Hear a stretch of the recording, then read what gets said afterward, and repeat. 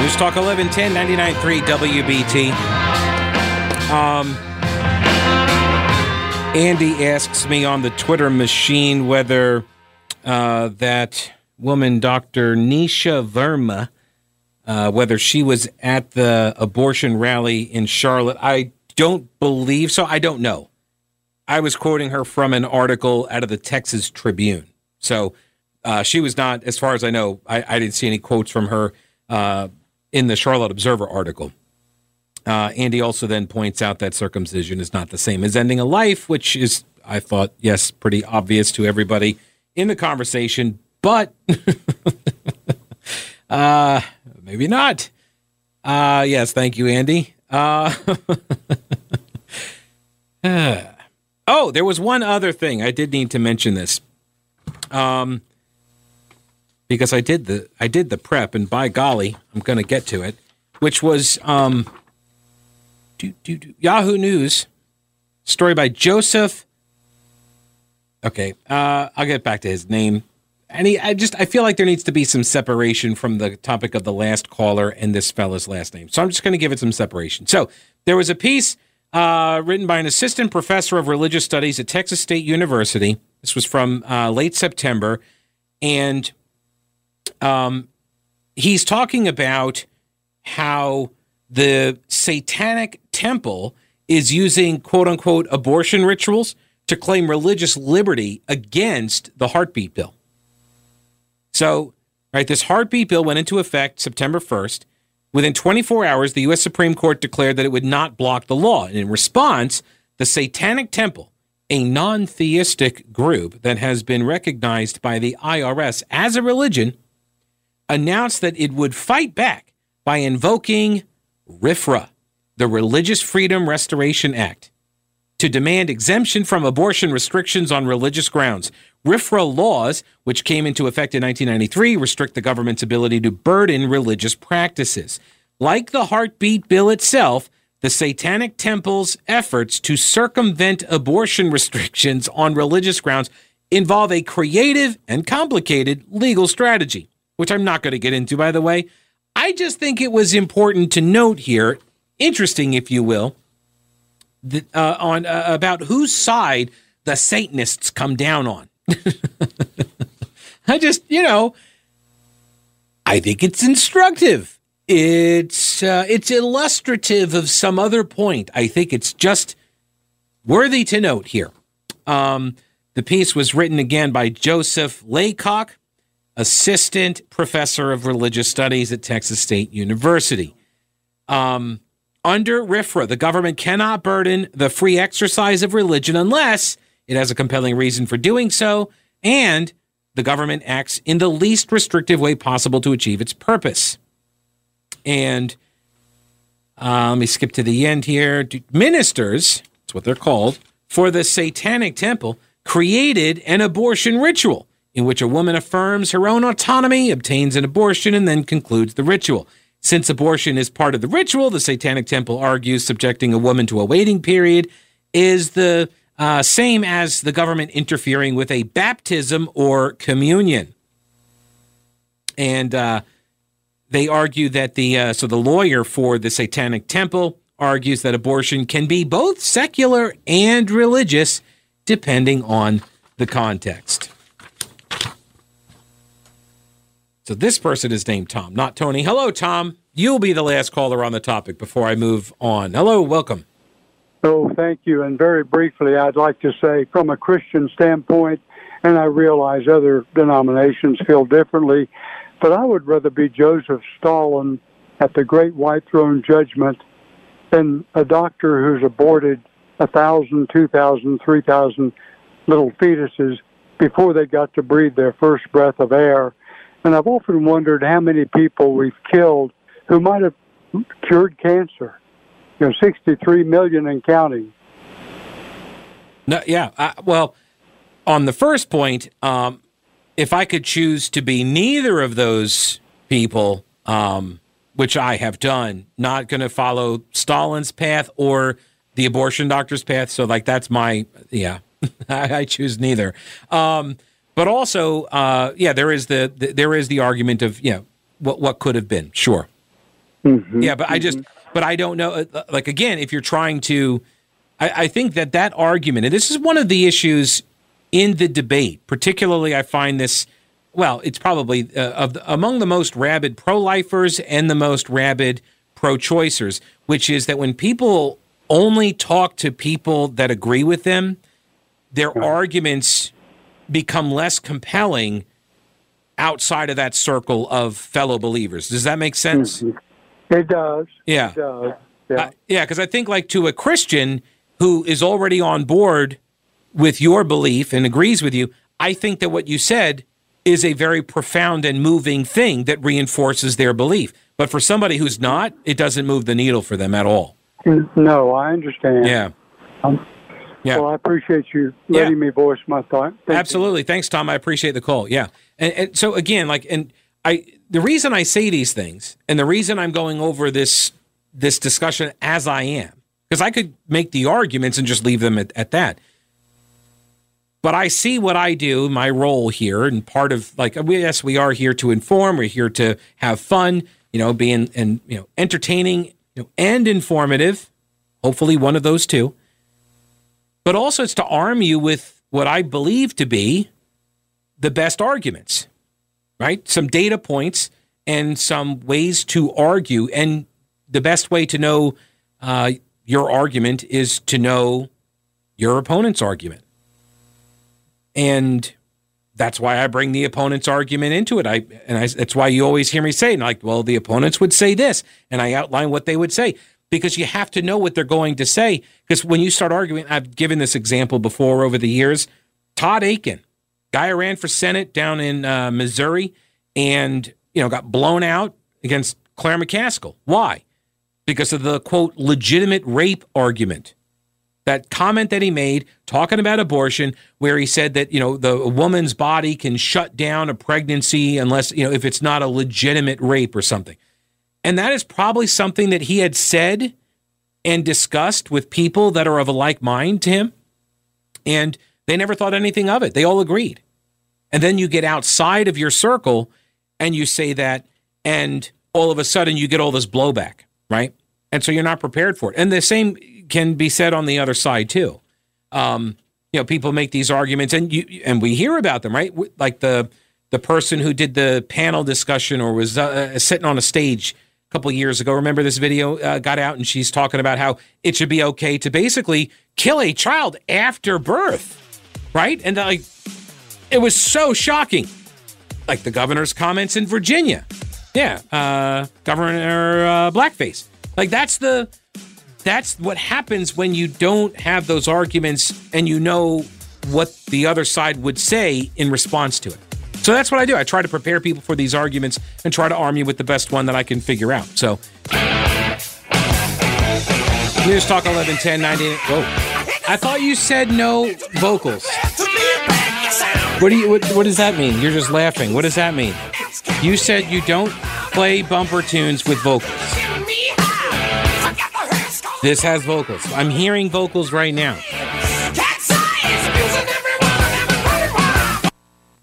But now it just ended. That's just, I don't know. Real professional. Alrighty, so a debate over biases on the North Carolina Supreme Court is rocking the legal and political worlds. This is the headline at the News and Observer, a story by Will Duran. I believe Will Duran was half of the duo back in the 80s. They had such hits. No, he's just Will Duran, Doran, not a U. Anyway, the political allegiances of justices on the North Carolina Supreme Court are getting renewed attention as a case with massive political implications heats up.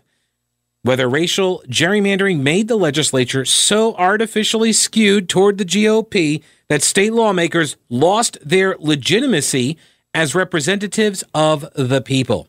By the way, this is a legal argument that almost quite literally nobody believes. Okay? The argument that once you draw the districts, legislative districts in a state, or a county, I guess. But once you draw the districts and you elect people from those districts, then the districts are overturned due to legal challenges. The idea that now any of the laws that were passed by the people that were elected to those seats have to be undone, taken off the books. That is not a popular legal position. Okay, most people do not believe that to be the case, that you need to do that. In fact, I would argue that the people suing in order to get only 2 laws overturned, they don't actually believe it either. And I can guess that because they're only suing to overturn 2 of the laws rather than all of the laws that the legislature put in place. So this is part of redistricting, but this is also gearing up to be another constitutional crisis brought to us by liberal. I shouldn't even say liberal. These are leftist lawyers. Thank you, lawyers of the left, for your iconoclasm. We would be nowhere without you. The case revolves around 2 amendments to the North Carolina Constitution that Will Duran says Republican lawmakers put on the ballot. And that's true, they did, but also voters approved. Voters approved by clear margins, landslide-like margins, as a matter of fact, 10 percentage points. If you go over double digits, then it's landslide territory. And they did. They won. All of these amendments won. There was one that capped the income tax rate, and there was one that required voter ID. Now, there was another one about hunting and fishing being enshrined as a constitutional right. There was another one that would alert victims of crimes if their perpetrator was getting out of prison. So there were these other constitutional provisions that also went before voters that were approved that these plaintiffs are not trying to abolish. But the 2 they are taking aim at, capping the income tax rate, which, by the way, is capped at 7% now. And by the way, like North Carolina's Constitution had originally capped the income tax rate. So this basically just brought us back lower, closer to the original cap. I think the original cap was 5, but whatever. It was, and Democrats were opposed to this because Democrats were like, well, you never know when we might, get back in power and need to raise our taxes. Well, they didn't say that. They just said we might need the taxes in case of an emergency. So they want that undone. They want the ability to raise your taxes, and they are opposed to any kind of voter ID law. So the crux of the case here is that the Republicans only had enough votes to get the amendments onto the ballot because of the districts that they had drawn, which gave them a majority in the legislature. Right? The Republicans won in 2010. They drew the districts in 2011. That gave them then the super majorities in 2012, and they used those super majority in the House and the Senate to put these measures onto the ballot for us to vote on. And then we all voted for these things. 4 of the 6 constitutional amendments were approved. And these, the North Carolina NAACP, as well as the coalition, the Southern Coalition for Social Justice, they sued, and they're like, you were a usurper legislature. This is the term that they keep using, usurper legislature. Why? Because those districts that the Republicans drew got tossed out as gerrymandered. Okay? So their argument now is an illegally constituted General Assembly does not represent the people of North Carolina and is therefore not empowered to pass legislation that would amend the state's constitution. This is what the judge in Wake County, a single judge, this is what he ruled. And he eventually gets named, Will Duran eventually names him at the very end of the story, where he is identified as Brian Collins, a Democrat. But he was the one that they judge shopped to. Brian Collins' name turns up a bunch when the left needs a ruling to go in their favor, particularly of a radical nature. They go to Brian Collins. And so he delivered for them here, which is this argument that it's an illegally constituted General Assembly, a usurper legislature. which if this ruling were to stand, then every single law that the legislature has passed over the last, 9 years now, I guess would also have to be undone. This is why it's a constitutional crisis. But the Democrats on the Supreme Court are also playing with fire, too.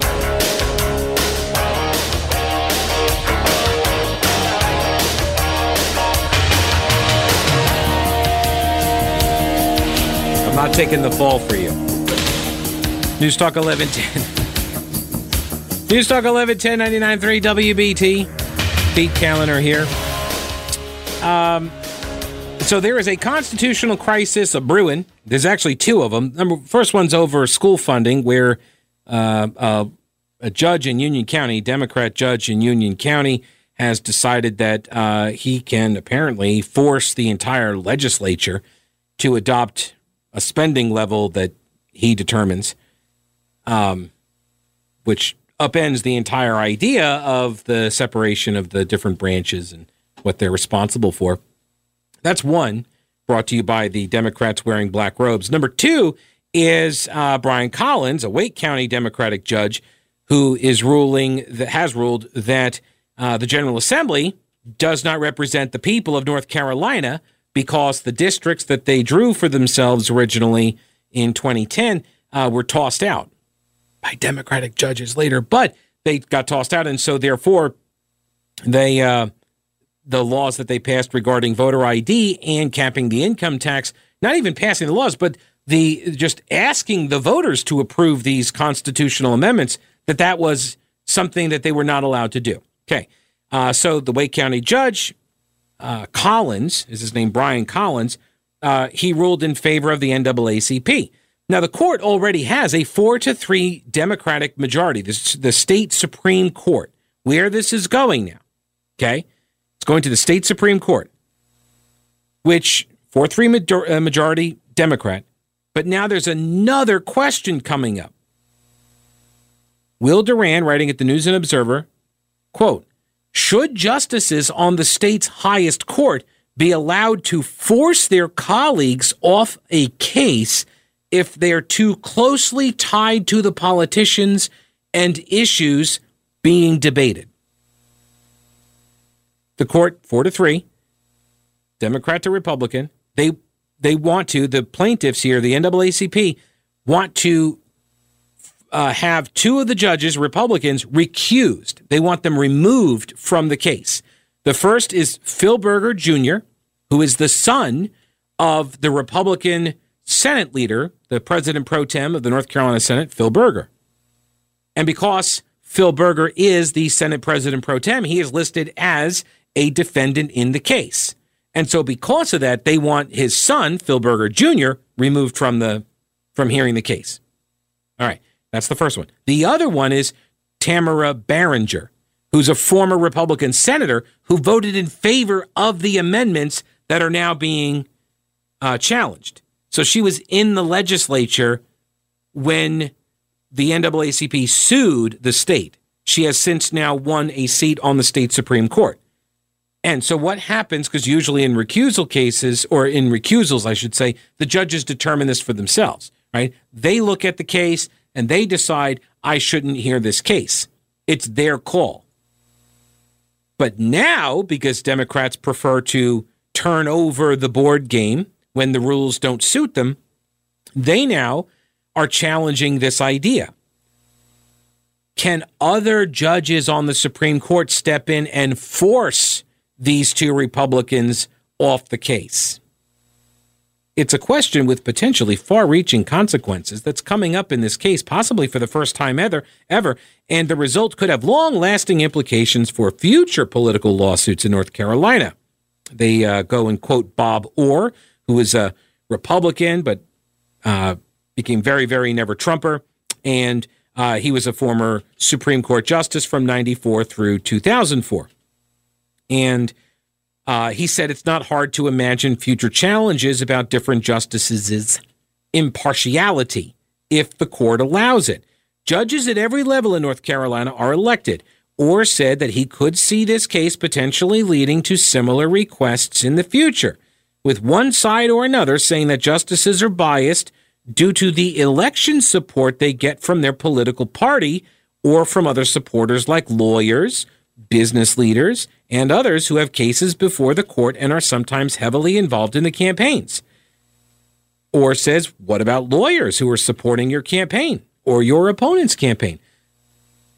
I think this actually opens up a lot of questions, like just by default now. If you are a lawyer, if you are a judge who is of one particular party, I think you should be kicked off of any case brought forth by any political people of your party, right? So anybody aligned with the left cannot go before a Democrat judge. I think I'm coming around to seeing the light of day on this. I think I might be willing to adopt the NAACP and the Southern Coalition for Social Justice. I think I might be able to come around to their position on this.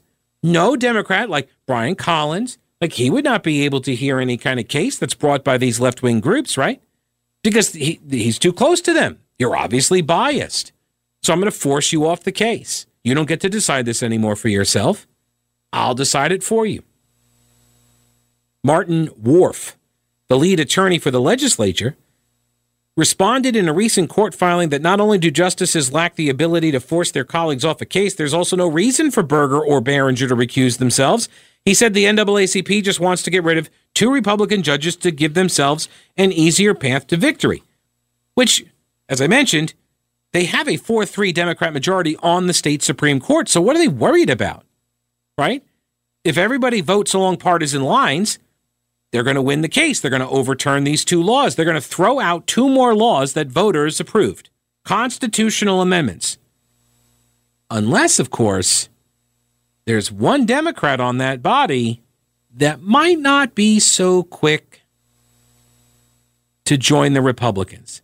Is it possible, just spitballing here, but is it possible that there is one of these judges that might not agree with the other three Democrats? And is it possible that this position, this disagreement, it might be a principled disagreement, but it also might be because he's up for election soon. And he might not want to be tagged as the deciding vote against voter ID, which, by the way, once again, passed by voters in a landslide. Also, very popular among every single demographic cohort. Maybe he might not be willing to do that. And so maybe that's why they need to kick two Republicans off the case so they can give him some room to vote no, but it also still go their way. So they can win the case while protecting the one Democrat judge who's up for re-election. Far be it for me to make such an allegation. I just leave it out there for folks to contemplate for a little while.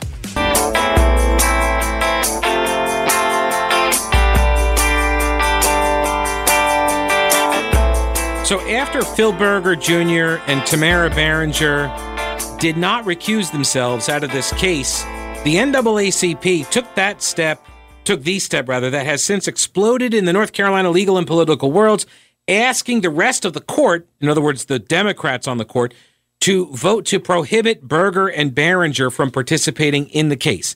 Conservatives have been apoplectic that it might happen. Liberals have been indignant that it had to be requested at all. Rob Schofield, writing for the liberal NC Policy Watch, said the recusal question, at least for Berger, stems from an extraordinarily blatant, if not at all surprising, conflict of interest, since he was not only the son of a defendant in the case, but he's also headlining a $1,000 per person political fundraiser with House Speaker Tim Moore, who's also a defendant in the case because he's the Speaker of the House, and that's who gets named as plaintiffs, which I think is pretty ironic given that before, like last year, they didn't care that the plaintiffs were involved in the case, like Tim Moore and Phil Berger, the leaders of the House and the Senate. They were not consulted when the Democrats wanted to settle their lawsuits and create new laws around voting, right? They cut the legislature out of that deal. But now all of a sudden, oh, this is very important. This is vital. You've got Moore and Berger, and oh my gosh, like we can't have Phil Berger Jr. But there's also, see, a fundraiser that Berger Jr. is going to be attending for Tim Moore. And so because of that, he's got to recuse himself, which, by the way, this issue has already been addressed by the judicial standards. Yeah, it's already in the North Carolina Code of Judicial Conduct. And in January 2020, Judge Wanda Bryant, Democrat, state Court of Appeals judge, was the chair of the Judicial Standards Commission, and she said that candidates may identify with a political party, contribute to a political party, attend and speak at political events and campaign fundraisers for other candidates, be listed in publicity for a political event or fundraiser, personally solicit contributions to his or her campaign or joint judicial campaign. And so this has been the standard for the judges, and this is what they've been going by. But now we've got these two constitutional amendments that Democrats very much want to see taken off of the or taken out of the Constitution. And so they need to change the rules. They need to flip the board over. And so that's what we're going to do. I think that's what they're moving towards. Now, the rulings by the judges involved have so far all aligned with their party affiliation, but that doesn't necessarily mean the judges are making their rulings based on politics instead of law, but it is how the rulings have gone. Every single judge that has ruled for the NAACP in this case, they've been Democrats, and the ones that have ruled against them have been Republicans. Now, I do find this also interesting that you've got the familial relationship, and now Democrats are very upset about this familial connection between the Bergers, because when it was the Steins, they didn't care. Josh Stein and his dad. Josh Stein is the Attorney General of North Carolina. He used to be a state lawmaker as well.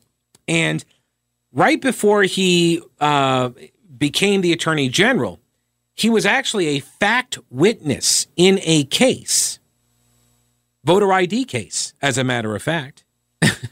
And guess who the lawyer was? It was his dad. Yeah, his dad was one of the lawyers in the case, and he was a fact witness because he was a state lawmaker at the time.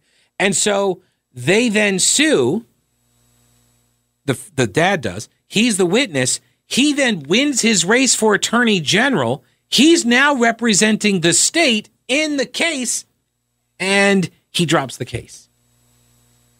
Yeah, he got accused of committing serious ethical misconduct in a brief filed before the United States Supreme Court. Lawyers for the North Carolina legislature asked the Supreme Court to recognize their defense of election integrity laws, like voter ID, and ignore Stein's attempt to derail an appeal to preserve the laws. This was back in 2017. Democrats didn't care about it then. They care about it now. Oh, by the way, one other point that I think, here it is. The News and Observer, they did a big write-up, big editorial, how Berger and Barringer need to recuse themselves, and they're terrible people because they're Republicans and also because they won't recuse themselves. But get this. There are two Democrats on the Supreme Court, Anita Earls and Mike Morgan, who might be up for re-election and might not want to have to vote on this. Anyway, in 2017 and 2018, Morgan was the guest of honor at a political fundraising event for the plaintiffs in this case. So wait a minute. So Berger Jr. has to recuse himself, but Morgan gets to stay? Why would that be fair? The NAACP is trying to erase state constitutional amendments on voter ID and an income tax cap, and Morgan declared himself a, quote, lifetime member of the NAACP at these events that he attended. Then there's Anita Earls. She was a guest of honor at an NAACP fundraiser. Earls was at this point raising money for the NAACP well after it had filed suit in this case, and after Superior Court Judge Brian Collins had issued a ruling in the case. It was virtually guaranteed that this case was headed for the state Supreme Court when she was raising money for the plaintiffs. One could argue that she was helping raise money to fund the lawsuit that she would eventually see from the bench. Earls already has an extreme conflict of interest in the case outside of this example, too. She was the attorney of record for the NAACP. So these are the people that are going to decide whether their colleagues need to be recused, need to be booted from hearing the case. Lawyers for the defendants here, the legislative defendants in this case, have now filed a motion opposing the forced removal of Berger and Barringer. The motion pointed out that if the NAACP objection was really over a conflict of interest, why are they not trying to remove Earls, who was once their own attorney? And why are they not trying to remove Morgan, who did the exact same thing for the NAACP that they're saying is unethical because Berger did it with the Speaker of the House? It's literally identical. The very same thing that they are objecting to with Berger and Barringer, they themselves are guilty of. But they're not raising those points. They're not trying to get all of the justices that have conflicts removed. They just want the two Republicans removed. It's a straight-up power play. This is, again, a constitutional crisis brought to you by leftist lawyers with black robes. That's where we are. I mean, I don't want to make this into... I'm not making this into a highly charged partisan issue. The Democrats have. The NAACP did. The Democrats on the state Supreme Court have done this. Not me. I'm just here to tell you about it. By the way, if you want more information on the latest stuff here, you've got the Will Duran piece at the News and Observer, but Dallas Woodhouse has been doing a lot of really good work on this story. You can read that at carolinajournal.com. That's carolinajournal.com. Well, there's the music. It's going to wrap it up for me today. Thanks so much for hanging out. I appreciate it. And remember, Brett Winterble coming up next on News Talk 1110, 99.3 WBT. And I'll see you, we'll talk with you tomorrow. Don't break anything while I'm gone.